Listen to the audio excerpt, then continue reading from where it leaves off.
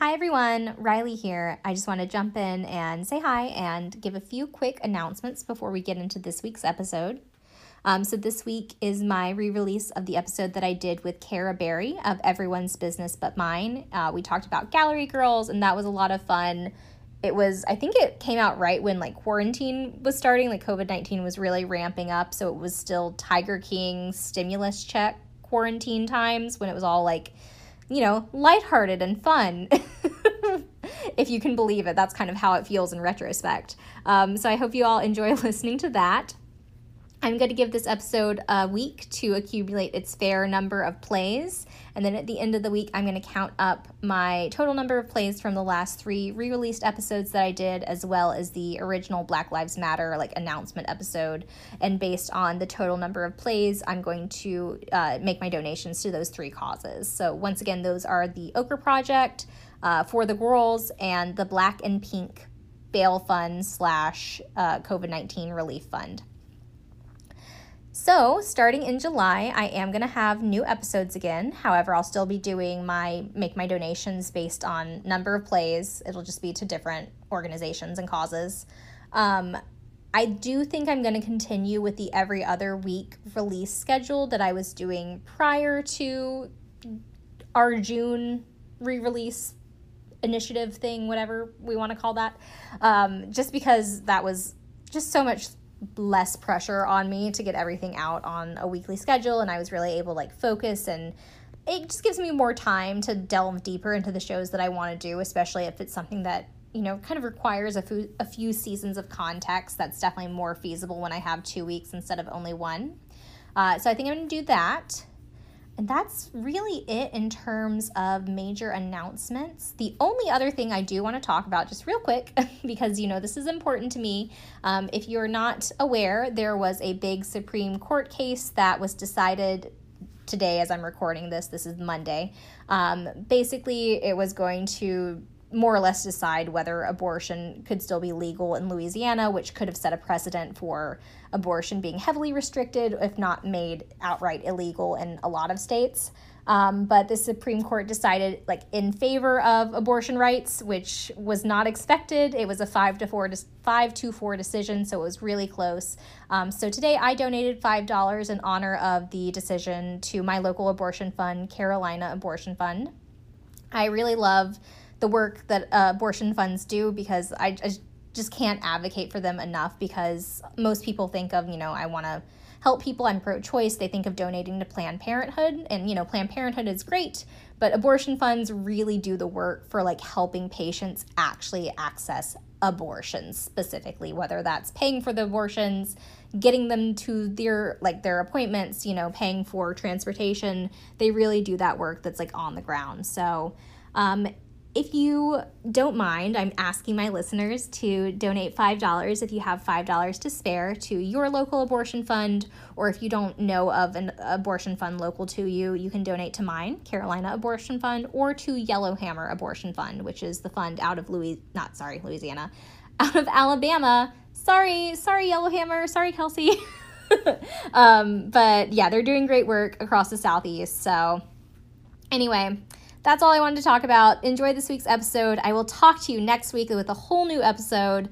I don't know how I'm going to do this, because it took me about 1,000,000 years just to record this one intro. I'm so out of practice of actually recording an episode.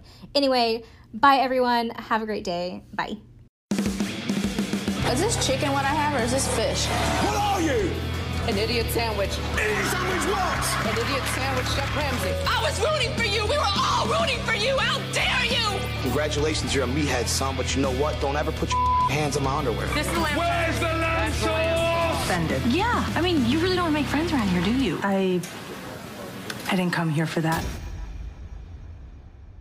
Hi, everyone. Welcome back to Snap Back to Reality, the podcast dedicated to the trash TV we grew up with and love to hate.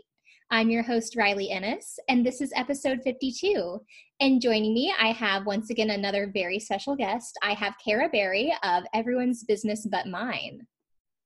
Hi. Hello. Thank you for saying the title correctly. I practiced, let me tell you. I know it's very instinctual to say everybody's business, and I should have thought about that. But thank you for having me. I'm so happy to be here. Thank you for being on. It's kind of weird because we've been planning this for a few weeks and so much has happened in the outside world. What do you mean? What happened? Oh, have you just been like hanging out? Just, do you just live, in your apartment isolated on your own anyway? Yeah. You would think that I wouldn't have such a problem dealing with all of this isolation because I'm like, fine. I'm like the first one to be like, oh, I'm busy, but then I'm not. So now I'm like really kicking myself for, well, maybe I'm not. Maybe I'm not kicking myself for not being very social lately because I haven't been sick yet. Yeah, right. You are probably the safest person out of all of us. Truly, I really am. But other than all of that, because, we don't need to make this COVID podcast. Yeah. How are you? How's life? I'm great, doing well. I'm having, do you watch Vanderpump? No, Vanderpump is something that it's like, there's such a background, like there's such like a lore to it. And I don't want to dive in until I can really dive in, but this is probably the perfect time to start. Honestly. Yeah, it really is. Yeah, that's kind of what I'm thinking. Like the silver lining is that now I can watch all the shows that I was like, yeah, cool. But now I haven't been watching, like season 2 of Shrill. I haven't seen. Mm-hmm. So I'm trying to find the good things, all things considered. So I'm good. Good. Well, so today I am having you on because we are going to talk about a Bravo show, something that I had never seen or really heard of before, but we are discussing Gallery Girls. I'm so excited. This is one of the shows that I feel very passionately about as like a one-season wonder. Bravo's like really good for like a one-season show that's like fascinating but also really boring, but like in the hindsight you really wish that you had more. Mm-hmm. And Gallery Girls is definitely, I think, for like a hardcore Bravo fan, I think it's like number one, other than like maybe NYC Prep. Yeah, so I was going to say the first time I'd ever heard of this show was a few months ago when I had Troy on, Troy of Dunzo podcast. Yeah. Formerly the Smush Room. So if you ever hear me referencing that in a previous episode, it's now called Dunzo. But Troy and I talked about NYC Prep and he had mentioned Gallery Girls as something. And I was like, what's that? So I'm really excited that we're talking about it now. Me too. This is like, honestly, one of the topics I've always wanted to talk about on a podcast. So I'm like truly so excited. Oh, I'm so glad I'm giving you that opportunity. So I don't have any kind of background. I wasn't even aware when this was airing. It was completely off my radar, but I'm assuming you watched it when it was like coming out. Yeah. So I actually moved to New York in 2010. The show came out in 2012. So I definitely remember watching it and like, even just like watching it back now just brings me totally back to that moment, that vibe of like living in New York at the time. It's like just very reminiscent for me. Mm-hmm. But yeah, like the whole concept of like the Brooklyn girls versus the girls that live in Manhattan, and it just like the whole like scummy, like that was like the height of like hipsters, like Williamsburg, Brooklyn hipsters, and I was living in Williamsburg at the time. So this is like really very like it's really taking me back. I'm so excited to get your thoughts on all of this. So there is not a lot of deep background information on the show, so I'll just kind of briefly go over it. But it ran on Bravo obviously from August to October 2012. Like you said, a one-season wonder, although I feel like as it was being filmed, it was definitely filmed with the intention of having multiple seasons. Oh, for sure. And it follows the lives of 7 young women living in New York City trying to work in the art world. And it kind of features these very light touches on themes of like coming from different neighborhoods and class backgrounds and socioeconomic status, like very slightly, because even the lower class are all very incredibly wealthy. And then, this whole like Brooklyn versus Manhattan sort of like juxtaposition. Yeah, it's sort of like a weird combination of Real Housewives of New York and like Gossip Girl. And then also sort of NYC Prep in that way of like, there's like the upper class people and then like, poor Taylor was like the one from the West Side who were just like just as wealthy as the East Side. So yeah, like that whole juxtaposition between like the trust fund babies and like, oh, I'm not from a trust fund, but like I still have this gorgeous apartment in Greenwich Village. Like, it's very Dana Humphreys. Yeah. Yeah. And so it was also, I guess, somewhat inspired by Lena Dunham's web series Delusional Downtown Divas, because I saw that linked on the web, like the Wikipedia page, which was this like web show that she had, I think, in 2009, about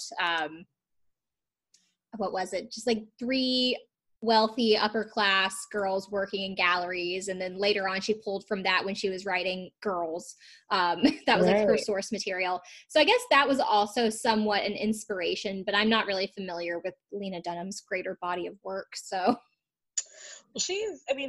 her parents are both like artists, and like she definitely grew up downtown, so she would know that scene more than anybody probably. But she's sort of maybe like more like a Liz girl who kind of was like, oh, my parents are in the scene, like I'm just so above everything and everybody, and everybody's fake except for me somehow.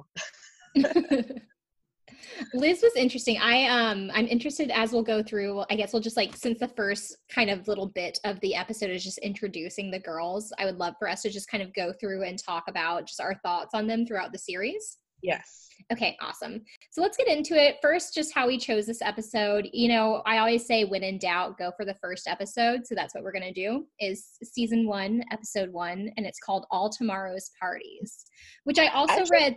Oh, sorry, go ahead.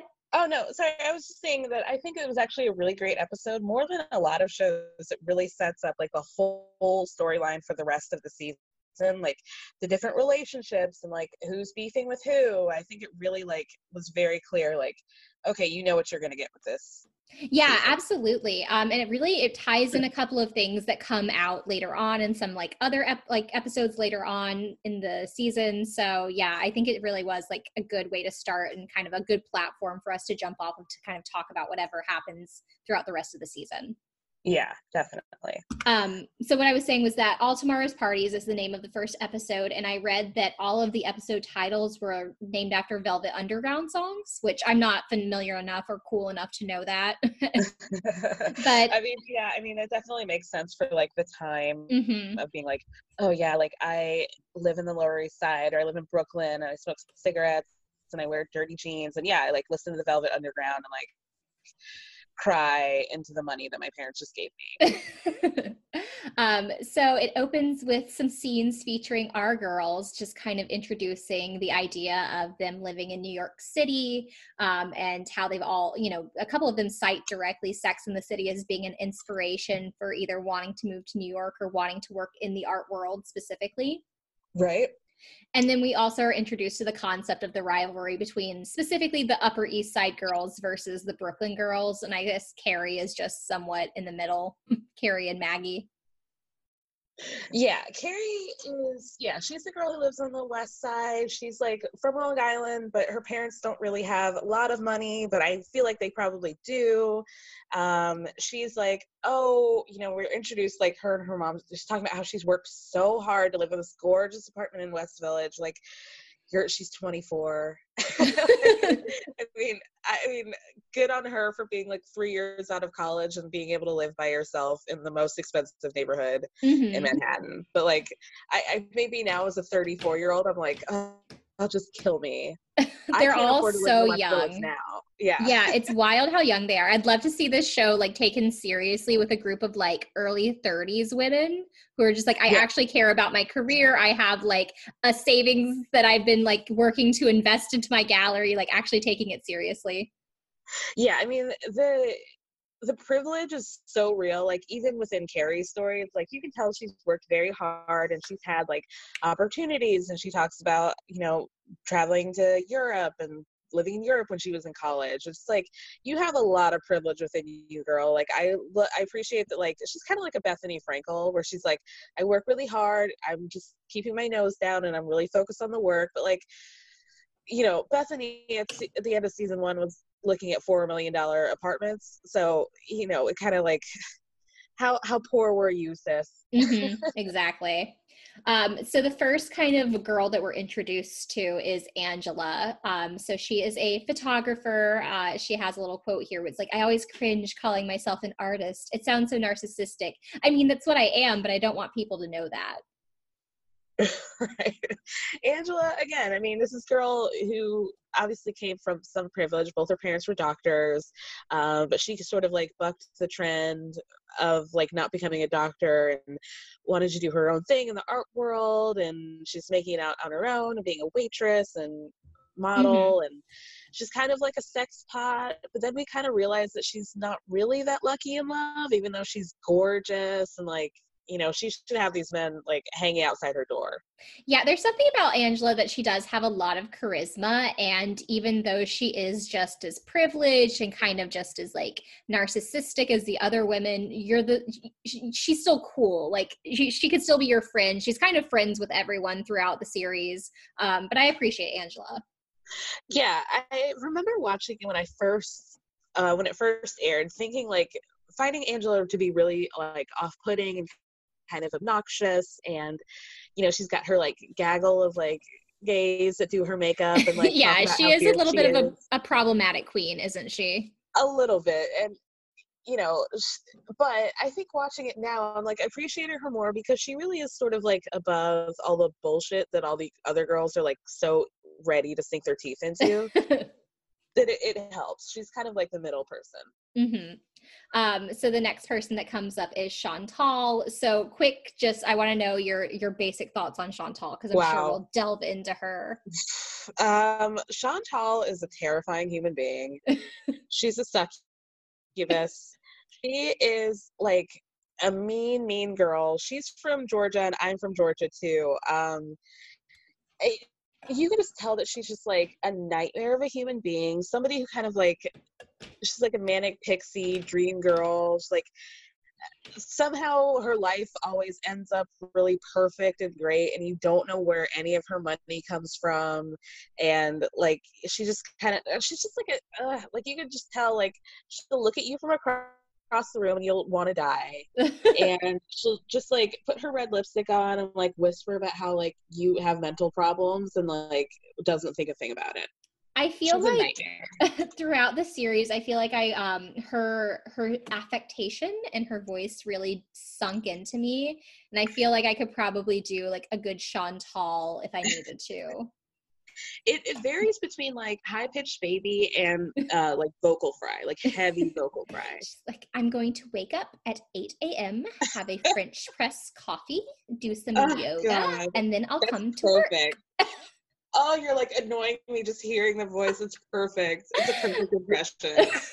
I don't have many of them, so when like I started to feel that rise in my soul, I was like, oh good, I have one. It's a truly, I'm like horrified that you can do that so well. Well, so I'm from the South as well. I'm from South Carolina, and I live in North Carolina now, but like I don't have the experience of being like, you know, the small town girl moving to the big city necessarily, but I feel like I know a lot of them. Sure.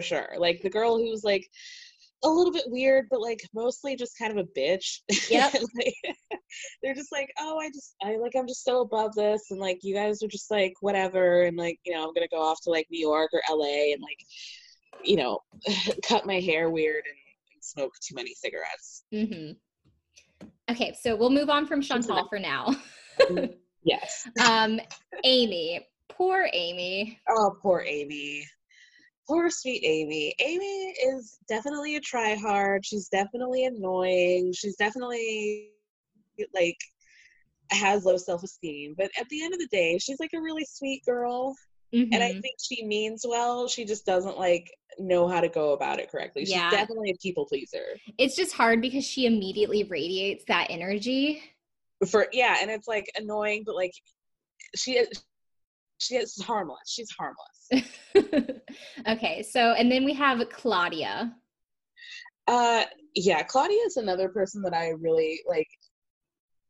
I feel like I thought that I liked her initially, but now I just can't stand her. She's a nightmare. Go back and forth on Claudia. I'm not to the point of not standing her yet, but she's someone that's like she's like halfway between like a Carrie and a Chantal, I think. Yes. Someone who like understands hard work. Game.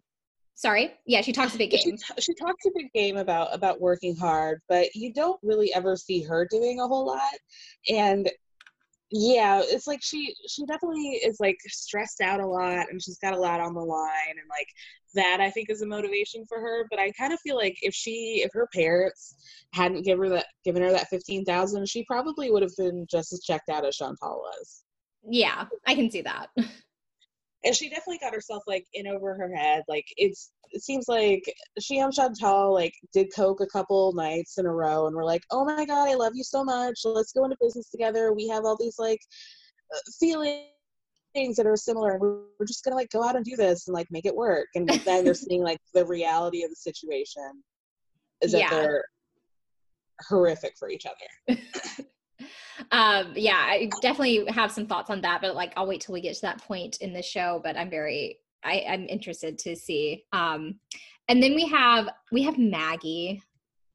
Oh, Maggie. Maggie is another one. So Maggie's another one who vacillates between like the baby voice and the vocal fry. But all of it is just so monotone. Her voice drives me up the wall, because you know that in real life it's like just enough that you can hear it, but not enough that you can understand what she's saying, and she'll never like go any louder. It's like, please just speak up and speak clearly. Like she's definitely like, I'm a baby, and like I'm so tiny, and oh, my boyfriend's so big and muscular, and like I can't work. I have a trust fund, and I live in Murray Hill, which, by the way, Murray Hill is like, especially at that time, was the douchiest neighborhood to live in. It's like where you went, if like, so you're from South Carolina. Like imagine like a Clemson guy, like the douchiest Clemson, like fratty bro dude that you can think of, who moves to New York to work in finance. Like that's the neighborhood that you would live in. Like that, what a like picture you just painted for me and for anyone regionally from the Southeast. Yeah, it's chilling, right? Yes. Oh, absolutely. And I see that was her boyfriend. Absolutely. That was absolutely her boyfriend. It's like where you go some to Clemson or College of Charleston douchebag. Yes, for sure. Like if Shep moved to New York, that's where he would live. Like you can still wear, polo shirts freely, and do like dollar beer nights, and like it's just like the girls are all wearing heels still, and they're like crying in the corner. Like it's just like a very the vibe. Okay, yes, that's what I imagined. I'm not familiar with that neighborhood. Like I know obviously like Upper East Side, Lower East Side, I know what that means. But some of the other neighborhoods I wasn't familiar with, so I do appreciate your knowledge, and especially your ability to translate that into something that I understand. Yeah. I've given a lot of thought about that neighborhood, so so Maggie, she has all of the charisma that Angela has. Maggie lacks. She has the charisma of a sponge. And not even like a wet one, like a dry one that's still not out of the pack yet. Like it's just like, what is there to work with? Like she's such a nightmare. She's maybe the worst one on the show, because she's just like so elitist and so like, we're gonna whisper behind your back, just like Chantal does. Like she's like Chantal, but like there's a different kind of weirdness to her. Yeah, she's got something else going on. A very strange vibe, and I feel like there's something going on between her and Eli that we're not privy to. There's something yes, okay, we'll get there because there is a lot to say. All right, so then we have Carrie, who we kind of already talked about. So she allegedly doesn't come from money and yet can afford her gorgeous apartment on the West Side. She somehow found her way into like some sort of luxury concierge service, which like later you see her like going out to Teterboro, which is like the private airport in New Jersey, to like get bagels for a client and like put them on the McLean. I was just like, how did you find a job like that? I always wonder how people work. Like, how did you even find that? So what I saw when I was just doing some research, which my research, I mean, I like was on Reddit on the Bravo like celebrity subreddit. Yeah. And so people were speculating that Carrie was an escort. So that's all alleged speculation. But, you know, like the older I get, the more I realize like there are way more people like escorting and hoeing and like doing everything that that I was aware of. So I believe it. Yeah, now that you mention it, I do remember there being rumors about her like being a cocktail waitress and possibly having a relationship with like Diddy or like some kind of rapper. But I can't remember who it was. But yeah, there were those rumors. Now that you mention that. So, you know, I say like more power to you. Yeah. If that is how you can do it. Exactly, afford your beautiful apartment with like that gorgeous blue accent wall, like go for it. Yeah. Beautiful. And then last we have Liz. So she's like, people think I live off my dad. They think I'm a brat, but like, I don't care. I'm just going to do my own thing. She thinks she's very cool because she has a half sleeve, tattoo sleeve. She's been to rehab. She's like done the whole party girl thing. She's, you know, definitely like, you know, if she's definitely like being funded by her father, but she's also like living off of him and his name and like just going around being a bitch because her dad is like Marty Margulies, which like, you know, is whatever in the art world. And like you see her in the first episode where she's like, I don't want to do manual labor, and like if I'm not like just sitting behind a desk doing phone calls, and I'm just gonna like, you know, call dad and have him work this out. She's a real nightmare. Yeah, she's interesting. I feel like the vibe that she is giving off, or whatever the editors had done for her in the first episode, is really different than her in the rest of the season. But I mean, she's still kind of an asshole regardless. Yeah, she is. And we also learned that she and Amy have known each other. They're both like raised in Miami but moved to New York. They've known each other forever, and Liz and Amy Liz basically seems like she's always hated Amy, but Amy doesn't seem to be aware of that until later this season. Again, just poor Amy. Poor Amy. I feel for her. And then also in this little opening sequence, we're introduced to just the idea of like the art world, how hard it is to get into the art world, how hard it is to stand out. And we see just like this random interview with Eli Klein of Eli Klein Fine Art Gallery, who of course is like, you know, another main character throughout the season. And it's just this random girl that I'm sure Bravo just sent in and it's like, here, hand him your resume. And he's just like, so you don't speak Chinese, you haven't graduated from college. Yeah. I don't see how this can be beneficial to me. He's definitely like, if Manhattan was like the fifth lady in Sex and the City, Eli's like the eighth lady on the show, and he's like such a storyline guy. He's so strange. He's very strange, and it's interesting because I mean there are probably not like a whole bunch of like straight dude art gallery owners who would have been willing to be on a show, but he's just very strange because they kind of like try to make him seem like this big bad boss, but he's really just like a weird slimy dude. He's weird, he's slimy. I'm not entirely convinced that he's straight. I think there's maybe some like weird like bisexual repression that he has going on that's like causing him to act out in these strange ways. He is very weird, and I think Maggie was right. Like I think he just wanted to be able to have access to all these girls. By being in the art world. It's real creepy.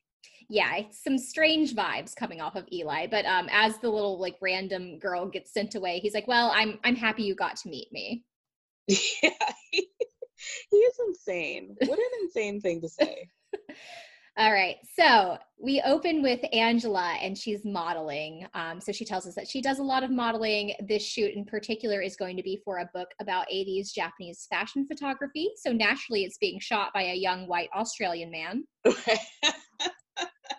Right, truly. I mean, again, harkening back to like life in New York, there was like, I don't know how to say this in a PC way, but there was definitely a wave of like white guys who had serious fetishes for Asian women and were like completely unabashed about that. It was a very strange way to live. Like, It's a weird theme throughout this season. it is. Yeah, with Chantal and her boyfriend, and how he's got an Asian fetish, and like how Chantal says that she like has an Asian look, and how she does really well with like the Japanese Oh modeling yeah, she's world. big in Japan. Yeah. Which like I almost believe. I could see it, but it was just like she's like, I'm very popular with young Japanese women. Yeah.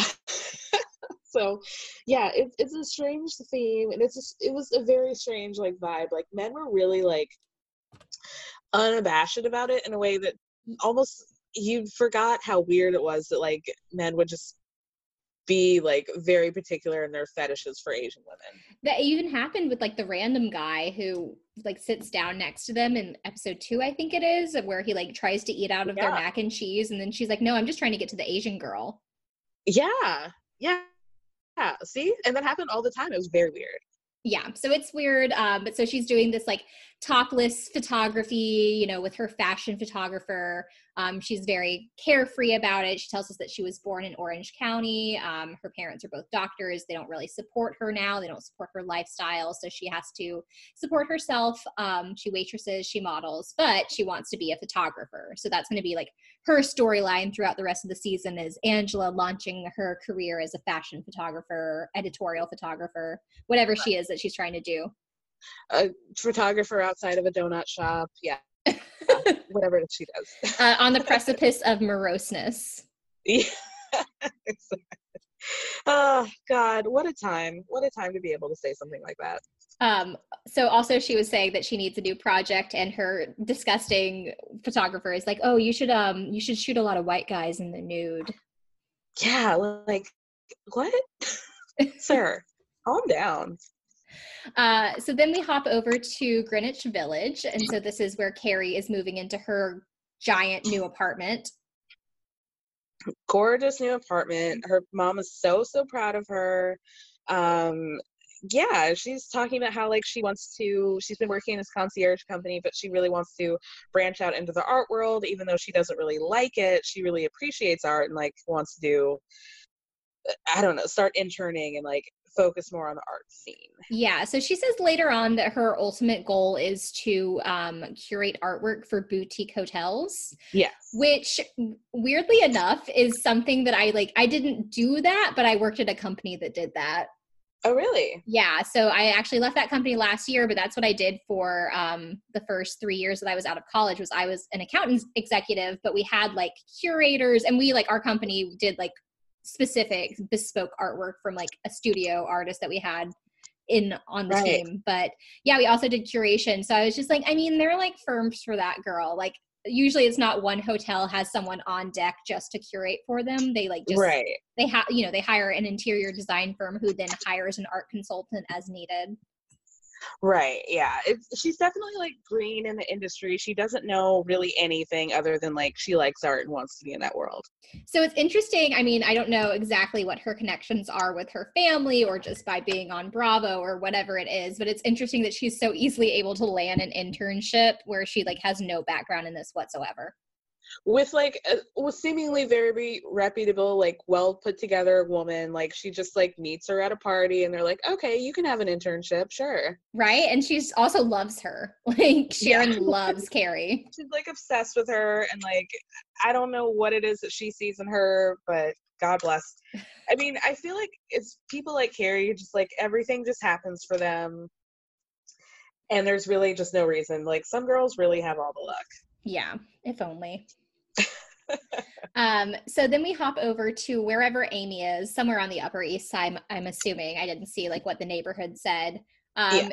And she's like weirdly in the bubble bath when her dad calls.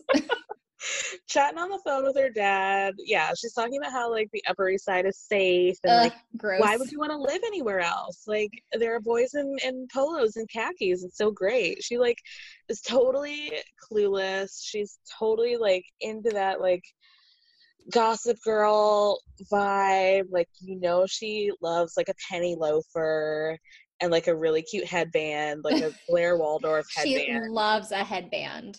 She gets her hair blown out. Like, she doesn't even wash her own hair. She gets her hair done multiple times a week. She would do so well, like in the 1950s. So well.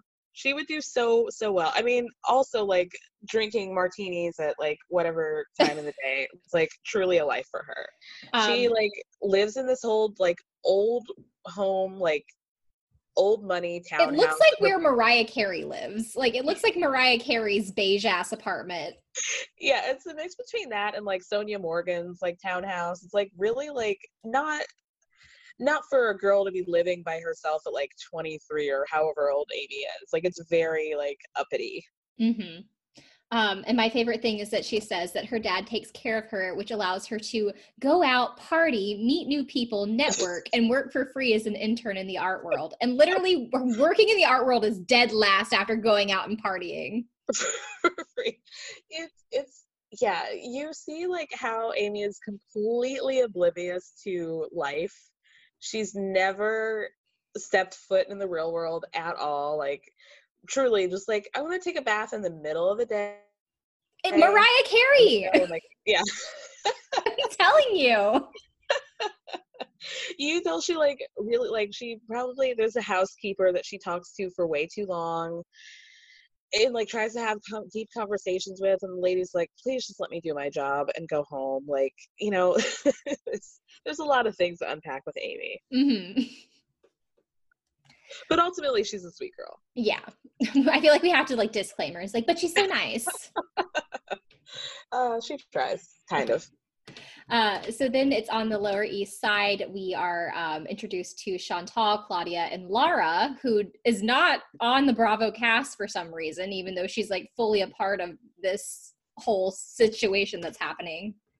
Yeah, she's very much like a side character. We find her often like in the corner in a closet, like not really saying much. But yeah, I wonder why she was not included as like a full cast member. Yeah, so something that I found really interesting, which we'll see later on, is that they had flashbacks to things that were happening weeks or months prior. Yeah. So I wonder like how long they were filming for, and if Lara was originally a part of it or not a part of it, or if maybe they decided to start End of Century like midway through them already starting like having films. Like, I don't know. Yeah, they basically just use her to like be Chantal's like the mean girl in the background, like her just like backup person. Yes, exactly. So yeah, they're getting the space ready for their gallery / clothing store, which is called End of Century. Kill me. It's so trendy. It's very hipster. Very, very much so. Like, it's such a lofty idea to be like, I'm gonna do half art gallery, half clothing store, jewelry store, wwhatever. I mean, Maggie kind of clocks it later. She's like, I just want to show Liz that this is just like an overpriced clothing store. Like, it's a lofty goal, and it's definitely like they clearly are in over their heads. Yeah, because I don't think that throughout the entire rest of the season they sell a single piece of artwork from the gallery. No, and it seems like they seem to it seems like they feel like their friends are going to be their clientele, even though their client, like the things that they sell in the store, like very expensive. Mm-hmm. And they don't really know how to market, which I will give points to Chantal for pointing that out about Claudia. Yes. Horrible and marketer. Not knowing how to negotiate either. Like her whole situation where she was talking to the artist. She's like, so it's like 50% good? Is that too high? Yeah. That was such a unprofessional conversation. It truly was painful to hear. Speaking of unprofessional conversations, Claudia says in her little talking head that in their business, friendship comes first and business comes second, and that's what's going to make it work. said nobody ever. Famous last words, right? Mm-hmm. They also met less than a year ago at Angela's birthday, so yeah, it's like truly, like you said, they did coke a few times together. Maybe they bonded, they like rolled on Molly or something, and they decided to start a clothing store / art gallery. For sure. I mean, this is, if that's not what happened, then like everybody's a lie. Like, I don't know what life is. So then we have Liz, who is a student at the, I believe she said, Institute of Fine Art. Sure. Yeah. Sure, whatever. That sounds like a real school. And she also has a little racist Asian moment later. Yeah, she does. Where she blames that Asian guy for stepping on her piece of art. She's like, everyone here is just quiet and Asian. Like, what? What a nightmare. What a true nightmare. So today is her first day at the Eli Klein Fine Art Gallery. She's going to be interning. She got the job, of course, because her dad is very big in the art world. He's a major collector. So here is where Eli says, hello, today we are going to be installing for a new show. You are my intern. Let's get to work. And they try to make her like lift like a single painting. And she's like, I'm done. It doesn't even like come off the palette that it was on. Like she's like, I can't do this. Bye. It's very The Simple Life with Paris and Nicole. Very, very much so. She's like, okay, boys, like let's get into this heavy lifting because I'm not going to be doing it. And yeah, she's just like a total jerk, a total spoiled brat. Mm-hmm. And she says that she'll do anything that involves sitting down in a chair, making a phone call, or walking across the street. And at that point, it's like, why don't you just do your own thing? Like, why bother interning? Like, why don't you just find a job? I mean, I don't understand, like, what her goal is. Yeah. Other than so that like, they can get them all together in one space for filming. Basically. Basically. Everything is explained by just, like, the filming schedule. Yeah. It really is. So then we have Maggie. So at first, like, I thought that she was going to be promising based on this very first scene where we're introduced to her, where she's like in an art gallery with her boyfriend and she's like pointing out like different pieces, like parts of the artwork to him. And I was like, oh, this is a girl who kind of knows what she's talking about. Mm-hmm. And then like that really went off left field pretty much immediately following this scene. You see, like, she's just like a strange, like, she talks a big game and like she's really good at talking shit behind people's back and like talking about how she's going to be strong against Eli and how, you know, this person sucks or whatever. But then it's like once she gets like up to them, it's like she's like this meek little annoying little slimy little whatever. Just like like she has no backbone. Yeah. You can tell when you shake her hand, she just like gives you her hand and just like one of those girls. Little fish, yeah. Yeah, total fish hand. Her grandfather was an engineer at DuPont, so she has a trust fund and she's allowed to, like, that's allowed her to intern in New York City. She thought that she was going to have a great time because she had like a really great resume based on everything she did in college. And then she graduated and she realized everyone else in New York City has the same resume as her. So she's been interning at Eli's, but she hates it because Eli treats her like trash because he's a little slime ball too. So it's kind of unclear what's happened, but she's like, I took a couple weeks off because I couldn't deal with him. Yeah. And so now she's like trying to, I mean, and again, I guess this is maybe like, I don't like you said, like they do flashback to like months prior. So like, I don't know if like maybe things slowed down and then they decided to go into like full production and she's like, oh, I have to get my job back at this place. So make it work that I'm trying to work in the arts field. But yeah, her relationship with Eli just really sends chills up my spine. Yeah. So she's like, I'm going to go to his gallery opening tonight because I want to be on his good side so that I can get my job back, basically.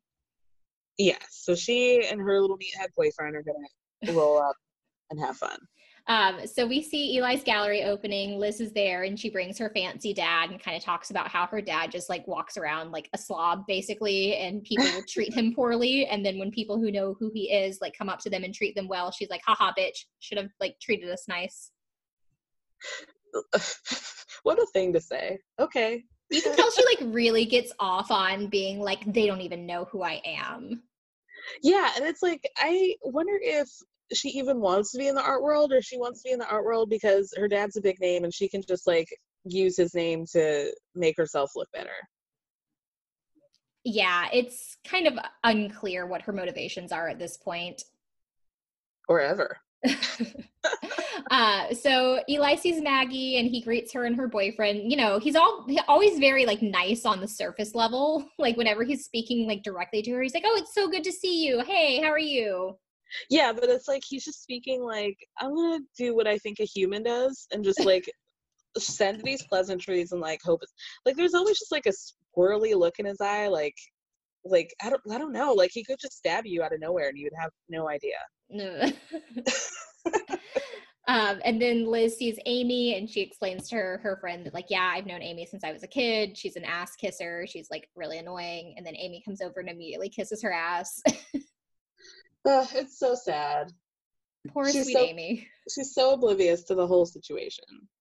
It's hard to watch if you're a person who gets bad, like, secondhand embarrassment, like, from knowing, like, that other people don't like someone, but that person isn't aware. That's, like, a very hard situation to, like, be privy to. Yes, very much so. It's really hard to watch sometimes. Whew. So then it cuts over to the end of Century Gallery.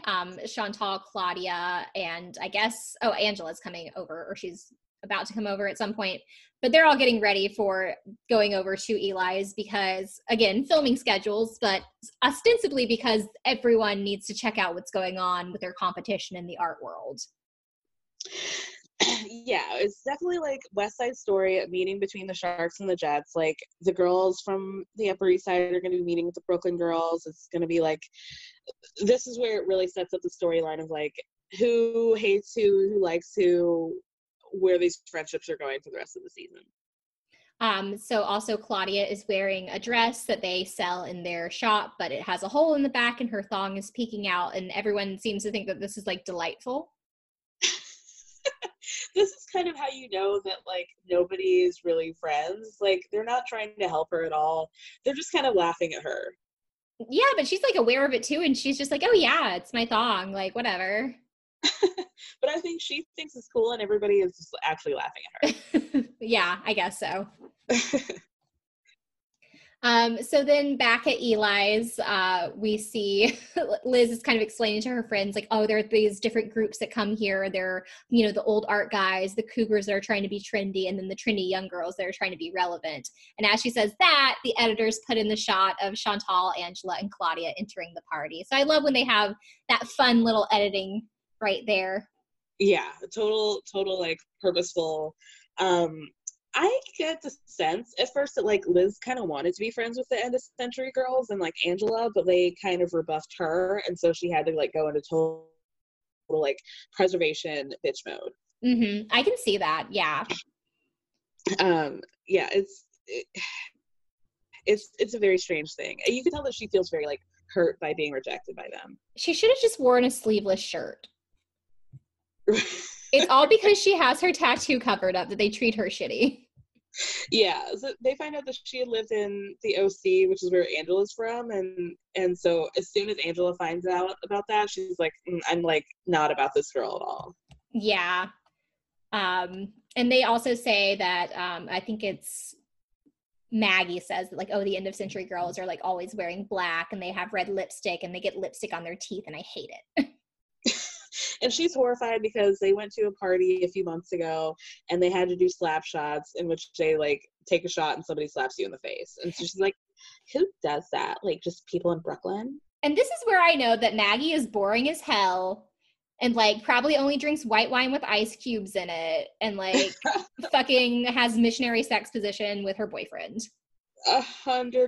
And like, she's like the type of girl, she wants to be babied for some reason, wants to like, she like totally gives into the fact that she's like cute, quote unquote, and tiny, and she's just like insufferable.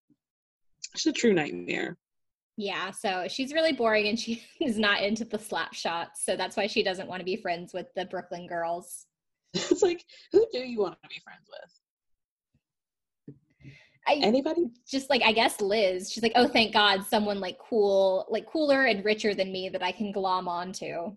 Basically. I have a feeling that Maggie doesn't really have friends, and I feel like we kind of see that. She has like a birthday party later in the season where it's just like overrun by her boyfriend. Yeah. Like douchey little friend. Mm-hmm. And it's like, where are your friends, Maggie? Yeah, and she gets so mad that they like hijacked her birthday. It's like, well, you shouldn't have a birthday that's all like other people's friends. Right. Carrie's there. Weird. Carrie's at this gallery opening for some reason. Yes. And that's where she meets that Sharon Horowitz lady who Amy works for and ends up getting an internship with. Yeah, she basically just says to her, she's like, I want an internship, and she's given one. Basically, like, I don't know anything about art, but I like it, and I just want to, like, work somewhere. She's like, okay, great. She's like, oh yeah, we'd love to have you. Lady who's, I don't even know your last name, but fine, I'll totally give you a job. And then, like, the function kind of ends, and Eli, like, this is the first kind of part where he's being really just gross and manipulative, like, and not being direct, but just like there's that undercurrent of just slime and ick. And he's like, go on, Maggie, tell everyone to leave. And it's like, Maggie doesn't work for you. She doesn't need to end the party. Right. It was such a weird, like, he does all these very strange power plays with Maggie, which are, like, psychotic and weird and, like, almost, like, sexually fetishy. Like, I don't know, like, why he gets off on treating her so horribly. Yes. And she also, like, is just so strange because even so, like, even if you were interning with him or you did really want to get your job back and, like, you want to do this task for him so that it looks good, there's a better way to, like, end that. Like, you know, clap your hands and be like, okay, well, thank you so much for coming, everyone. This is going to wrap it up for this evening. Instead, she's like, hi, we're, like, done here. So if everyone could, like, move out, yeah, that'd be great. Yeah. She's like, oh my God, they're doing it. And she's like, oh my God, this just feels so mean. Like, because it is, bitch. It is. Because you don't know how to move through life in a way that makes people comfortable. Like, she's so weird. Yeah, and then Eli also does, like, the same thing anywhere where he's like, okay, well, that wraps it up, everyone. Thank you for coming. So, like, he made her start it, and then he said something anyway. Yeah, and like you said, like, I don't understand. If she's not working for you now, why are you making her do things? Like, and why are you doing them? Yeah, it's that weird power dynamic. It's very, very, like, dom sub situation. Yes. Oh, and then as everyone's leaving, Eli makes sure to walk over to the three Brooklyn girls and invite them out to dinner. He's like, oh, I just want to make sure that I extended an invitation to you. Please come to dinner. It's so strange. And Chantal's like, I would rather kill myself. Yeah, and she's like, I'm worried about my image. Yeah, she doesn't want to make conversation with the girls because they're, like, too uptown for her. So she just wants to get back to Williamsburg. And then Liz and Maggie kind of introduce themselves to each other. Oh, I don't think we'd mentioned that at one point Maggie had overheard that Liz was the new intern for Eli Klein. So I thought that there would be, like, a rivalry between them, but instead they kind of find solace in each other. They find solace in each other over hating the Brooklyn girls and, like, thinking that they're weird. But again, like, I think it's, like, Maggie who's actually the mean girl and Liz who's just like, I'm talking shit about them because they basically were, like, not that kind to me. Yeah, I mean, yeah, because I guess for the most part, Liz, she can give into that kind of stuff, but she will also be direct because she has that lunch with Amy later on where she's like, you come off as fake, you come off as, like, poor self-esteem, and you get really drunk, and I don't want to be around that as someone who's, like, in recovery or whatever. Yeah, but did you hear what she said about Claudia? She was like, I was going to tell her that her thong was showing, but they were being mean to her, so I'm just going to let her cunt rot. Yeah. Okay. Yeah. That's an extreme choice to make. So then I guess they go to dinner at wherever Eli was taking them. And so they talk to Maggie about her supposedly working there or not working there. And Liz says something like, well, I thought you didn't work there anymore because you didn't show up. Yeah. I really want to know about, like, how Maggie went about this quote unquote break that she took. Like, did she just not come back? I feel like she just, stopped showing up to work, and, like, probably Eli, like, called her and she's like, I just need some time. Yeah, and I feel like this happens a lot with her, but we can get back to that later. Mm-hmm. So Amy is there and she sits next to Liz and she's like, I'm fucking inebriated. Amy gets hammered. She's, like, getting down on the cupcake white wine like you wouldn't believe. Yep, she's knocking them back. And she mentions that so this is something that comes up later on, but she mentions in this first episode, I definitely missed it the first time around, she had dated Eli in the past, and she's, like, kind of still into him. Yeah, she says that they look at each other from across the room and there's just like an understanding and that they have like there's really something special between them. How could anyone have an understanding with that man? He's like just such a strange person. I don't think he ever makes eye contact with people, you know? Like he Yeah. always looks like he's looking just slightly left of you. He looks so like I one of don't- those paintings, like in a room where like the eyes move. always looking at you. Exactly. Yeah, he's like a real creep, and it's like I don't know what it is that you think you've bonded with him over. Yeah, so Amy wants to get in with that, I guess, and Liz is I miserable. guess. She kind of like is like, I'm over this. She does a little shoot me motion, and that's the end of that scene. Yeah. Oh man, poor Amy. So then we meet up with Angela and that photographer, I guess his name is David, I think, to check out the photos from their photo shoot together. Yeah, he's Australian, and that seems to be enough for her. So like any sensible business meeting, you show the photos on your BlackBerry. I could not believe that. It was so great. I was watching it with my husband Andrew, and he like saw that scene come up, and he was like, "Oh, this dates it." right. Like the whole time to like scroll through. Oh gosh, really, those were the days.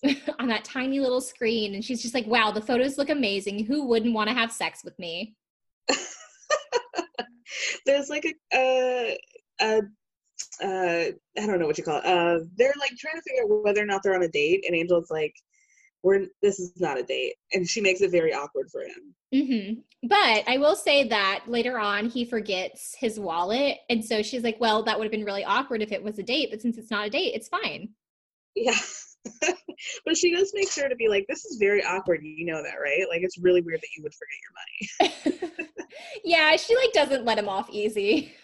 She definitely doesn't. And I think, I don't know, I think he was like cute or whatever, but yeah, she says that like using the term dating is like really dated, no pun intended, and then it's like she's like evolved from that. Yeah, she's like, she honestly says that like, "Oh, I think we're too cool for that," and I was like, well, that wasn't very cool to admit that.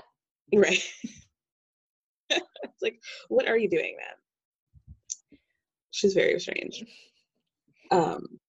Yeah, how do you feel about Angela? Do you like her? I mean, at this point, I do. I think that she's pretty, like, has the charisma. She can be like a little bit insufferable, but like definitely not to the extent of anyone else. Like everyone is either really insufferable or boring, Amy Carey or Angela. Very true. Very, very true. So she really is like the best of like this whole situation, but you know, it's not like I'm quality. not saying a whole lot. Yeah. Yeah, she's fine. This scene is like, it's kind of whatever. It's like not one of her shining scenes. Yeah, I agree. But it definitely sets up like her like trying to find a man storyline. Mm-hmm. Yeah. So then it's back over to the Lower East Side, and the End of Century girls are getting ready for their gallery opening.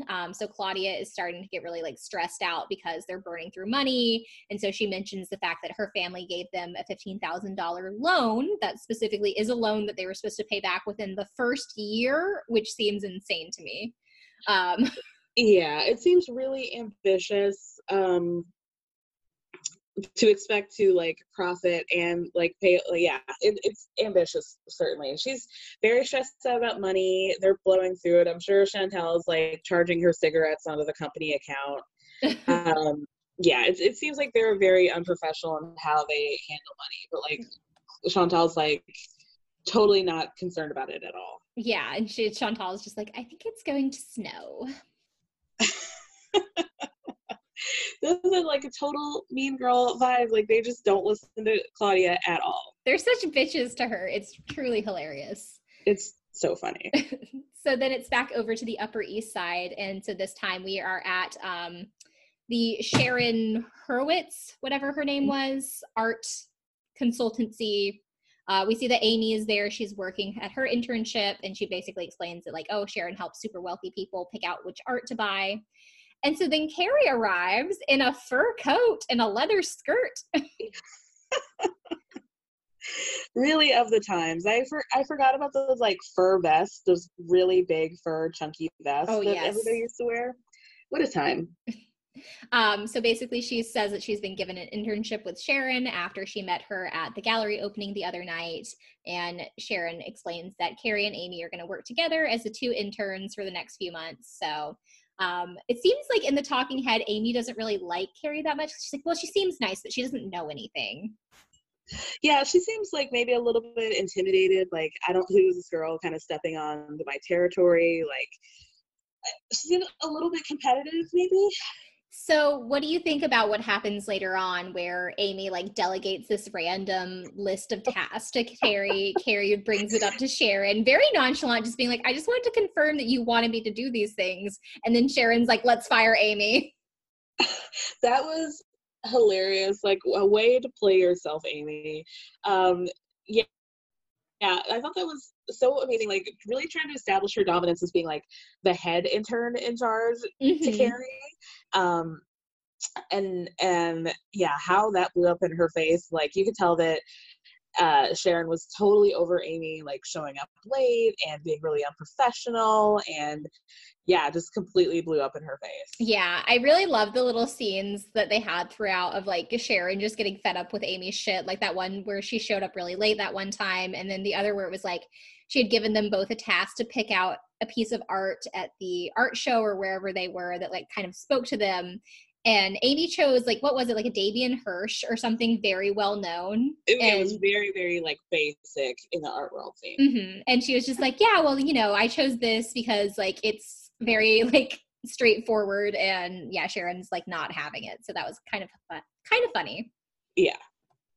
Yeah, Sharon's, increased, like, frustration with Amy's behavior is a real highlight of the season. So yeah, when she ultimately just plays herself by trying to like pull her non-existent seniority that she's had for being an intern for like a couple of months prior to Carrie. It's insane, but I love her for trying because that's what we got. And the best part was just her saying like, well, I think that Sharon's going to appreciate that I'm taking initiative, and that way I'll be able to help her. Yeah. Like, she thought that was going to end up in her good favor. Hilarious. God bless. So then it goes over to Despresso Cafe, which I thought was kind of funny because it's like depresso, because this is a depressing scene that happens. This was this is like the real, where we get like the real dynamic between Claudia and Chantal. It's just like, Chantal's totally over Claudia's shit. But she can't really say anything about it, and like Claudia's like constantly kind of being like passive aggressive about things, and like Claudia's writing an email to somebody for work, and she's like, Claudia's like, can you stop writing that? And Chantal's like, I'm doing work right now, so like, yeah. She's like, I'm still emailing, so we have stuff to sell in the store. There were like 1,000 other kinder ways that you can say that, like. Yeah, especially when she's like, can we please talk about like the money situation? Can you please get off your phones for a minute? And they were just like, no, it's not a priority. It is so funny. And yeah, is this where Chantal was like, well, my aunt invested yes money too. She's like, it's not all your money. And Claudia's like, actually it is. She's like, actually I put $2,500 in there from my aunt. It was like, yeah, well, I put 15,000, so maybe we can have a conversation here. And then here comes Lara being like, let's just focus on one thing at a time. So let's focus on the thing that Chantal's doing, because I'm going to take her side, definitely. Definitely. She's so, I wish we knew more about Lara. What a great foil. So Claudia gets fed up and she's like, we're butting heads. We have different business philosophies. This isn't going to work. And she gets angry and leaves. And so one thing that I find really interesting is it really seems that oftentimes Chantal has the upper hand in the conversation just because she's being the bigger bitch, but she's the one who always ends up crying. Yeah, it's very, very strange. Like, yeah, their dynamic is real weird. Yeah, so like she ends up crying at this as Claudia leaves, and she's like, I just can't let her get to me. But then later on in the season, when they want to do the pop-up event at Art Basel, where Claudia's like, I want to make money for our company, and Chantal's like, I just want to go and party. And she's like, I just can't talk to you when you're being like this. I think you need to lay off the Adderall, and is like crying. It's things like that are just like horrific. Like, why would you even think to say something like that? Like, how does that do anything but like escalate the situation by being like, I think you should get off drugs? Especially when Claudia's being quite reasonable in that whole conversation. Like, yes, she probably could have broached it in a different way, but just being like, so this is what we'll do. Like, Amy's offering to help us. We'll just bring down some stuff that wouldn't be selling since we wouldn't be here anyway. Right, exactly. She's so crazy. So then we just get like a short little nothing scene of Amy getting her eyelashes done. This is like just how much she must fill her days. It's like she's very into beauty treatments, she tells us, even though she's got this like total like Midwestern anchor hair, like morning news anchor hair. And yeah, she looks, for someone from Miami, she looks very Ohio. Really, like I don't like she looks like somebody's mother. And it's very strange how she dresses. She dresses like, yeah, like a 45-year-old like woman. It's like, I don't know, like, who are you trying to bang? Her like giant jewelry box full of like her gaudy looking, like, it's not costume jewelry because it's all real pearls and shit, but like it's just so big and ugly. How do you have, like, you're like 25, how do you have a big jewelry box full of that many like pieces of ugly jewelry? You know, she really loves like a charm bracelet, like a real, like a lot of bright and stuff. She loves her Pandora charm bracelet. Oh, for sure. That's what her dad gets her, a Pandora charm for her birthday and Hanukkah every year. There's definitely like ballet slippers on it, and like a dog. An Eiffel Tower from their their family trip to Paris. Totally. And she takes it off before she has sex. She has sex. And that's why you're not having sex, Amy. That's why. Yeah, so she gets her eyelashes done. It's fine. She like loves them. It's great, whatever. She's so silly. So then we have Maggie. She's heading back to Eli's gallery. So this is the scene. This is, I think, my favorite scene in this entire first episode because it's so, yes, it's horrible. It's so weird how she's like coming in there, Miss Big Balls, and like how she executes this weird conversation is so funny. And she really thinks that she's killing it at the negotiations.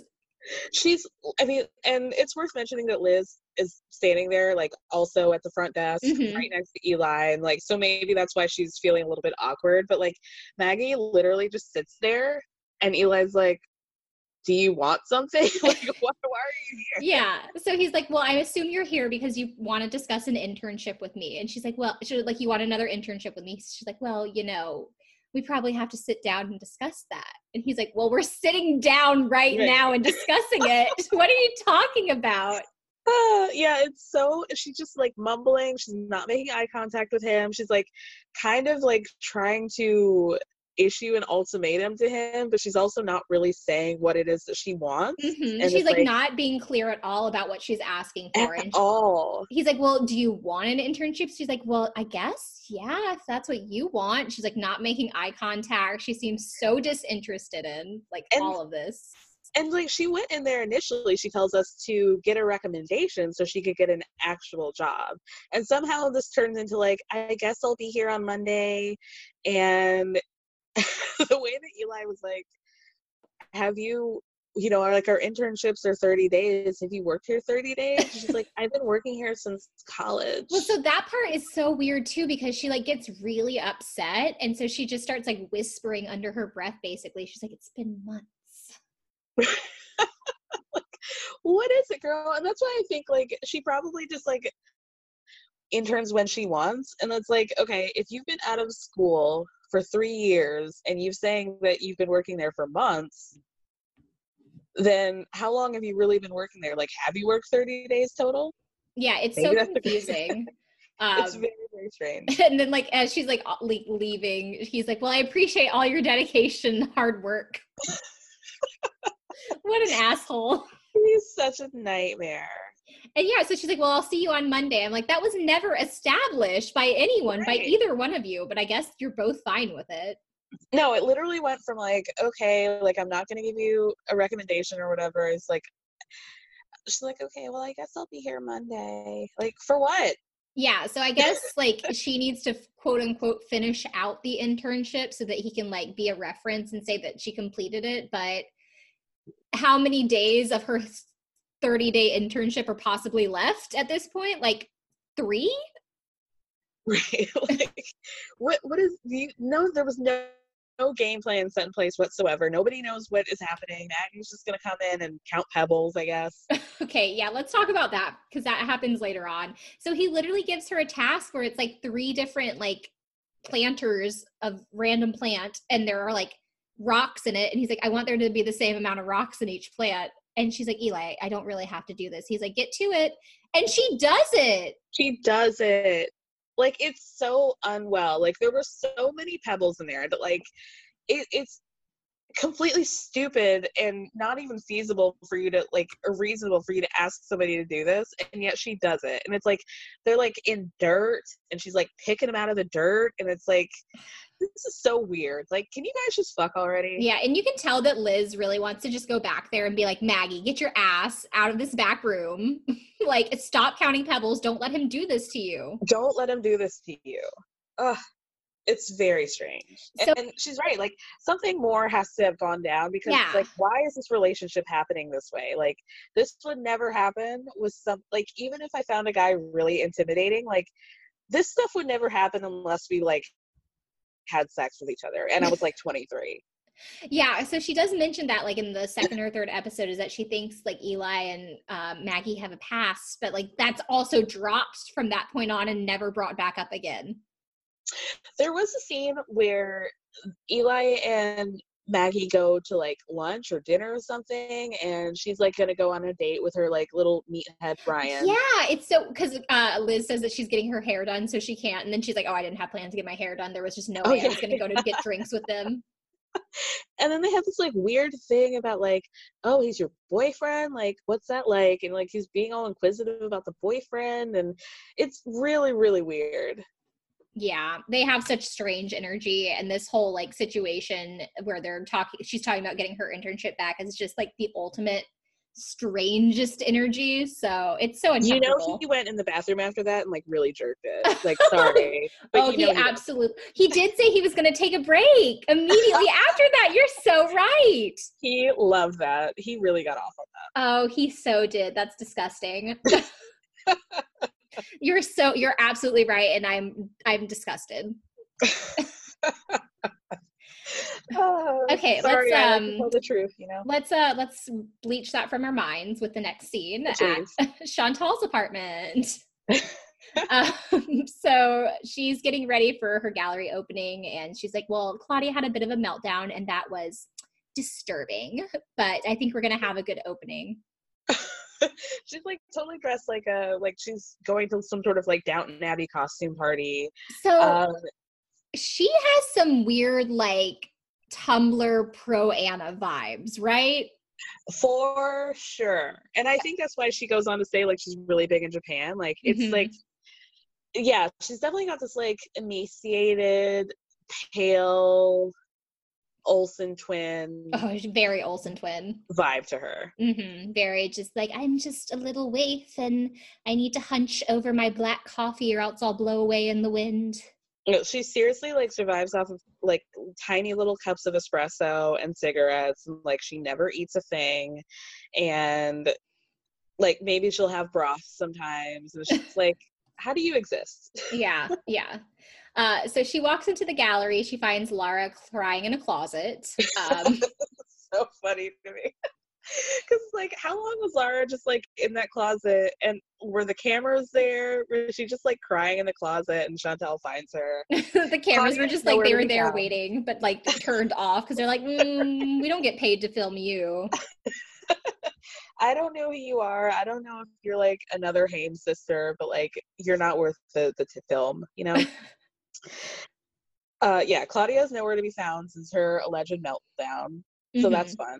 She's like, Claudia was here for, like, a second, but she left. I'm just overwhelmed.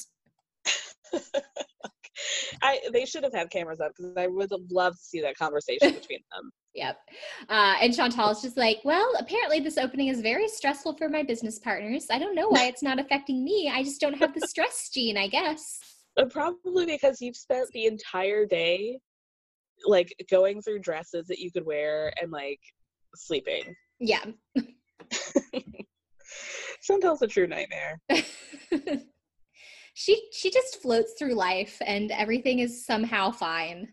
Exactly. And that's what's infuriating, is that she has no like perspective on the fact that like people actually work, and like now I think she's got like some sort of like lifestyle LA thing going on, but yeah, she sucks. Yeah, she had said earlier, she's like, well, I've like supported myself since I'm 16, and like you just don't understand how to do that. I'm like, how have you supported yourself? Like, right. It's you like, can't even like support a bag of groceries on your like little twig arm. Yeah, it's like, did you go to college? Like, what is the story of Chantal? Like, have you been, it just seems like she went to New York with like a little like purse and like one pair of underwear, and then like suddenly she finds herself in an apartment at the end of the day, and it's like, oh, I just don't have to pay for anything. She's probably got some like sugar daddies in her past too. Oh yeah. I think too that she had said that she had been with her boyfriend for like 4 years at that point, so she probably like met him like 2 days into being in New York, and like just like, you know, like shacked up with him as a matter of convenience. For sure. Like, she seems like a girl who would not have a long-term boyfriend, but then it's like once you meet him you're like, oh yeah, this makes sense, because she's just running the show. Or they just like cheat on each other all the time and it's fine. Yeah, or she cheats on him, and like when they go to Miami, she's like talking about how she just didn't answer her phone and how he flew straight to Art Basel because he was so jealous. Or also, wasn't she talking, she said something about how she went through his apartment and found like a hidden chest of Asian porn. Yes, and that's why he really liked Angela. Such a true keeper. She really has a catch there. She really does. Spencer. He looks like what's his face, Jack Antonoff or whatever. Oh yes, much like 60% of the guys did in Brooklyn at the time. Yeah, he has those kind of gross, disgusting vibes. Yeah, the glasses, the whole hair, the whole thing. The I'm just a nice guy kind of energy. Yeah, like I look a little bit like Rick Moranis, so I'm disarming. Exactly. Rick Moranis would never. It's true.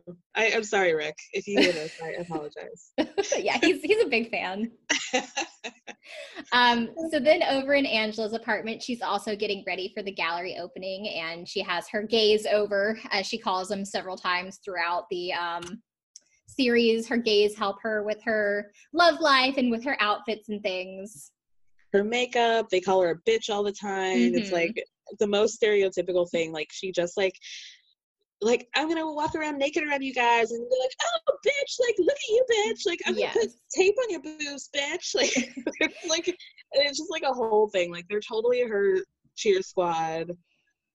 It's very like it's almost like the Harajuku girls. Mm-hmm. Like Gwen Stefani's Harajuku girls. She's got her Love Angel music baby, but they're all twinks. Yeah, they're like her Williamsburg gays.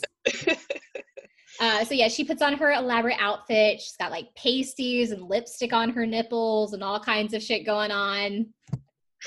Yeah, she loves to like flit around and like wear silly things, and she talks about how her fashion is like kind of avant-garde and you know, off kilter. And we find out that she invited David, the photographer with the Asian fetish, to the opening. So they're all gonna go. Fully wrote down that his name was Alex for some reason. I have no idea why. It may as well be. I know. He's just like any other random white guy. It really is. He looks like nothing. He looks like a glass of water. Like I have no mental picture of what he looks like.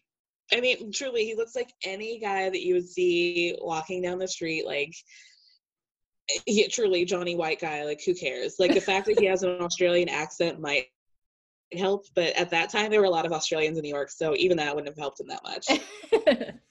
Also, at this point, as they're leaving, one of her friends refers to Angela's pussy, and it's like, her pussy is not all fat and crazy looking. Yeah.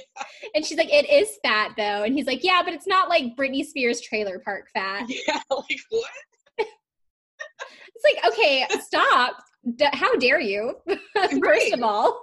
Britney was like working during this time, okay? Yeah, she was like at the height of a lot of things, but you know, that's neither here nor there. But she was not. This was not Britney Spears trailer park timeline, though. No, it was so not. How dare? Yeah, truly, they are an interesting little group of guys. So then finally we get the much awaited end of century gallery / clothing store open. I really lean into the / clothing store. And it's worth mentioning. It seems like it's a lot of its success, as Chantal says, but it's really just like their friends going to get free wine. Yes. So yeah, there are a lot of people there. There's the bands playing. Claudia says that she's concerned the police are going to roll up and bust them. Like you do. Yeah, I mean, you know that those people are never going to go to that store ever again. Like, they just are there to party. Oh, no, never. And so Angela meets up with her photographer boy, but she ends up like ditching him at some point because she's also doing like the event photography there for the evening. So she ignores him. Yeah, and it's really awkward. He's like, do you want to hang out later? She's like, later next week? And he was like, no. He just walks out. She's like one of those people where as soon as someone pays any kind of attention to you, like they're just like totally disinterested. Yeah, never mind. I'm good. Yeah, it's very, yeah. To be in my 20s again, what a great time. Liz and Maggie have decided to go with their boyfriends, and they're like, we don't like the Lower East Side because that's where all the hipsters are. Maggie's like, it smells down here. I can't do this. It's so smelly. Brian, please pick me up. Can we please talk about the scene later on, too, where Maggie gets sent on an errand to Brooklyn, and she's like, oh my God, I'm going to die. She gets sent to, and I think it's just like in Williamsburg, which like was still like a very nice part, and she's acting like, oh my God, I have to take the subway? Like, I need to take a car. Please get me out of here. There's a guy from 2 blocks away who's yelling at me. Like, he just said hi. She's like, oh my God, please call the police. Yeah, so she's just, where is she from? I forgot. Is it Pennsylvania? Connecticut? Yeah, something like in the New York-ish area. Mm-hmm. I think it was like, yeah, Pennsylvania maybe? Yeah, something like that. So she's like not from the city, but she's also not from like rural Illinois like Claudia is. So I don't know what her issue is. Yeah, and that's why it's like, the city is not built for everybody. And it's like, I know that like we all, like she said, you want to be Charlotte, York, Goldenblatt, you know, that's great, but like she was not built for the city. Like, for you to be scared of Williamsburg, which is like the whitest area of Brooklyn, like, for you to be like terrified of like the glass on the ground, it's like, girl, why live in the city? Why? Yeah. She so will. So Liz is offended too, once again, because the 3 end of century girls like just ignore her. And she says, Chantal says in her talking head that it seems like Liz and Maggie are lost. And also Claudia's like, their boyfriends could like eat the EOC guys for lunch. Yeah, talking about how they could easily eat Spencer. Yeah, they're definitely like fish out of water. But again, like I think Liz like would have liked them and probably would have even gone against Maggie earlier. If the Brooklyn girls had been more accepting of her. Yeah, but they ignore her. They get offended by how rude they're being. They decide to leave. And then Chantal was really upset that they were even there because she thinks they're weird. And if they had been nicer to her, they probably would have made some sales because Liz said that she actually liked a lot of the clothing. Yeah. Liz could have bought like a single fucking painting from the gallery. They probably should have played their cards more strategically. Truly. Yeah. Chantal clearly is like high at some point, like at the end of the episode. Oh yeah. She's like fucked up. taken, like, there's probably some pills that she had taken. She's like dancing and like just walking away from the producers interviewing her to like go talk to a friend. She's like, oh my God, I love you. Yeah. She's having a great time. She says that she's having fun right now, but if in 6 months it's not working, she's going to fly to Key West and hire a raft to Cuba. And I could see that happening with her. So she could just chill. Like, what do you need to chill? You're 23. Like, what are you taking a break from? And so then this is where it ends with her saying, I'm going to wake up at 8, drink a French press coffee, do a yoga class, and then come to work. And I feel like we find out the next episode that she didn't come until like 1 or something. Yeah, it's like 12:30. Good for her. And then that's basically it. It ends with Chantal is just happy as a clam. Claudia's really stressed out because her name's on the lease and she owes her family $15,000. And that's the end of the episode. God bless the gallery girls. God bless. So I'm going to do a Where Are They Now? Yeah. So we'll start with Angela. So she is a working photographer now. She was a party photographer with the Billy Farrell agency for a while. Okay. Now she has her own like photo agency. I'm not sure if you'd call it an agency, but she has a photo team. It's Deech plus Fam. She has dabbled in editorial photography. Apparently she shot Jay-Z. She modeled some of her own vintage fashion for a Harper's Bazaar spread. She was in a Vogue article about her style, which has been toned down since her Gallery Girls days. So no more lipstick on the nipples. But that's basically it. She's just like working as a photographer, doing her thing. Awesome. So Chantal, so End of Century closed in 2013. Surprisingly, it wasn't sustainable. Apparently she and Lara opened another space called Of Us in Greenpoint, Brooklyn, but that also closed. So she moved to LA in 2014. She began working as head of media and communications at the design firm Pocketo's blog. She co-founded a creative agency called Assortment. And now, most interestingly, she's part of a musical duo called Petra, and they released an album called Aunis last September. It's A-U-N-I-S. It's extremely close to anus. A-U-N-I-S. Okay. Yes. I didn't listen to it. It's like atmospheric, like instrumental synth music, I think. So, does she sing, or it's just like completely instrumental? I think it's. I truly was like, I'm good. I think she dyed her hair blonde, from what I saw. She did. She dyed it blonde when she was in LA, and it's back to brown as of her Honest cover. Oh, okay. Being taken seriously as a musician. Exactly. She looks exactly the same. Like her most recent photo on Instagram looks exactly like her in Gallery Girls. So, whatever. Love to see it. Claudia got her MA in design and anthropology from University College London. She ran a flower shop in Hudson for a while. And then, now she's a writer in California. She's not like on social media publicly, but she does have a website, and she mentioned that she's contributed to Wallpaper, the Bauhaus magazine, and published chapters in a book with the Bauhaus Foundation. So she's kind of just like a serious lady now. The flower shop kills me. That's so funny. I know, it's so cute. There was also stuff where it was like she was also selling a vintage table on Apartment Therapy's classified ads for $100 or best offer. Well, I like that she still got her entrepreneurial spirit. Yep, exactly. So Liz is interesting. So Liz got her BA from the School of Visual Arts in 2014. She got her master's in modern and contemporary art from Sotheby's Institute of Art. She was working as a project manager at Culture Core, but now she runs her own art consulting agency, Elizabeth Margulies Art Consulting. So I had clicked onto all of their Instagrams and stuff just to see what they've been doing recently. Liz is active as fuck, and she has opinions on coronavirus. Really? Yes. Uh-oh. So it's really actually quite interesting because she does a lot of traveling for her work in the art world, and she does a lot of traveling to China specifically.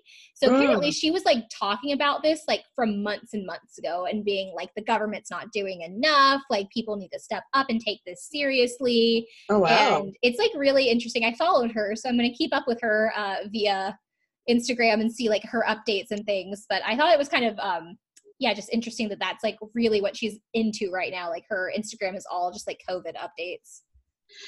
That's really interesting. Is she still a blonde? She is. She looks very similar to what she looked like in Gallery Girls. Well, good for her for working, because I didn't think she would do that. No, she actually seems like she takes everything really seriously now and is like a real ass art consultant, like a real ass business lady. She's like the opposite of Chantal. Yeah, for sure. Carrie has kept a low profile. She was apparently promoted to director of travel and art, maybe. I saw one place that just said director of travel, and somewhere else it said director of travel and art at the lifestyle management firm where she was working while she was on the show. It's called 400. It's apparently very mysterious, and like no one really knows anything about it, so who knows like what it's all about. Yeah. But she also became a DJ. Of course. Yep. So she was, I don't know if she's still DJing, but she does that. She is apparently still at 400. Okay, interesting. And then I'm surprised a company like that would survive. I know. All the like financial stuff. this whole like past 10 years or whatever it's been almost. Yeah. Good for her. Maggie, she was working as the assistant director of sales at Hamburg Kennedy Photographs, but left in 2014. According to the article I read, which was probably only in like 2015 or 16, so this might have changed since then, she was an associate at the Eric Thompson Gallery, but she's like in the art world. She's not like doing really anything big. I did a deep dive on her a couple years ago, and I think she got married. Okay, well, good for her. Yeah, she married this like really gorgeous, like Middle Eastern guy. Like he's really cute. Okay, cute. so not like fratty McBro white dude that she was with on the show. No, he seems like maybe a little bit bro-y, but like Yeah, he's I definitely mean, like cuter than Ryan for sure. That's good. Well, good for you, Maggie. Yeah, I hope he cuts her steak for her. He puts the exact amount of ice cubes she likes in her wine. Exactly. He gets her a big cupcake every birthday, since that's very important. Oh my God. How dare her boyfriend not get her a cupcake? That was so fun. I just wanted a cupcake. And then finally, Amy. So we didn't talk about this really, but the last episode of the show ends with Maggie like thinking that she's going to get this job at the Bernaducci Meisel Gallery because she did this day where she like did a day where she interned, and they like were like, wow, this girl has no personality, no energy, no drive. She like could not care less about being there. That was such an epic thing of like, yeah, like Amy kind of getting her comeuppance of like being kind of shitty at Sharon's gallery, but like having that be a kick in the pants to like go and work at the Bernaducci Meisel, and like how they were like, you're just like totally different from the other girl that came in, like you're such a dream. And yeah, to see like Amy walk in and be like, and then Maggie walk in and be like, oh, like realizing that she took her job. Mm-hmm. And after Maggie, she'd already gone around telling everyone that she got a new job. Everybody that she got the job. Classic. Totally classic. And like then her just being like, but I don't understand, like I thought I did really good, like you didn't even know how to make a coffee, like you couldn't even be tasked with finding some business cards in an office, like like you're worthless. I didn't say you're worthless, so like what did you do? It was iconic. It was truly iconic. So Amy left the Bernaducci Meisel Gallery not long after the show ended. She ended up moving home to Coral Gables, and she worked for the Douglas Elliman Real Estate Agency for a while. Now she's a gallery manager for RDZ Fine Arts. She's also involved with Miami's Junior League and the Young Arts Committee. It was also mentioned in like multiple articles. Oh yeah, she's a Junior League girl. Multiple articles. It's like she had a Facebook fan page that she ran for herself. That's amazing. So the last question that I always ask is, does this hold up, or is it worth a rewatch? So what do you think? I think it definitely holds up. I think if you've watched it before, it's definitely worth a rewatch. I think, yeah, I mean, this, like, truly, the show is, like, very close to my heart. I always, like, really, really loved it. I think I have, like, special things to it because I had just moved to New York when it came out, and, like, I was just feeling very, like, oh, my God, I live in New York. This is so cool. But I think for other people, I think it's definitely worth it. Did you like it? Yeah, I did. It was really fun. Like it's one of those watches where it's like, well, this one's interesting because all of the characters, like, you can't decide if you like them or not. Yeah. Like, it's really hard to decide if you do or don't. But it's like fun. It's lighthearted. Everything is so like not serious. These are not real problems. So this is probably a good for a quarantine binge if anyone's looking for shows right now. I think this is definitely a good binge watch. I don't know if I would like be that motivated to watch it. Like if it was out now as a weekly, I think I would definitely save it and binge it. Yeah. All right. Well, that wraps it up unless you have any other comments on Gallery Girls. No, I just wanted to say I'm going to be writing my application to Eli Klein Gallery once we get off of here. Oh God, that's the last thing I wanted to say. So I totally was like, let me look up Eli because I hadn't done anything. Like, I was like, let me look into him just because, he was part of this too. Let me find exactly what it was. I was shook. I was truly shook to my core. I'm scared. Eli Klein. It's like good news.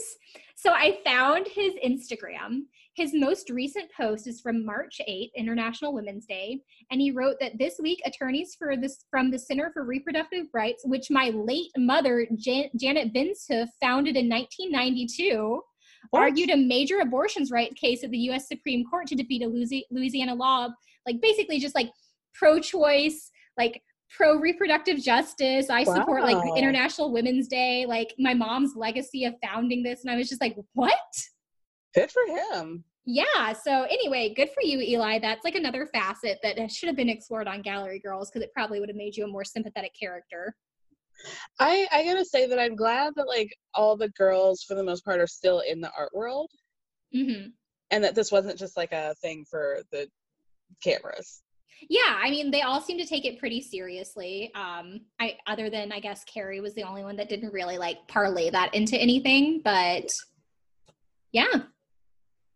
Well, good for them. This was such a great walk down memory lane. Thank you so much for having me. Okay, thank you for being on. Do you want to tell where people can find you, a little bit about your podcast? Yeah, I am kind of like a mixed bag every week. I often recap 90 Day Fiancé and Married at First Sight, Love After Lockup. I talk about true crime, just whatever comes to my mind, other pop culture bits. The title of the podcast is Everyone's Business But Mine. You can find that everywhere, and you can follow me on Instagram at Everyone's Business But Mine. All right. Well, thank you so much for doing this. I had so much fun talking to you. So much fun. Thank you again. All right. And if you'd like to follow my podcast, I am on Instagram at Snapback to Reality Pod. My personal Instagram is at really_Riley. You can follow me on Facebook at Snapback to Reality Podcast. Email me, snapbackpodcast@gmail.com. But otherwise, have a great rest of your day. Bye. Thank you. Bye.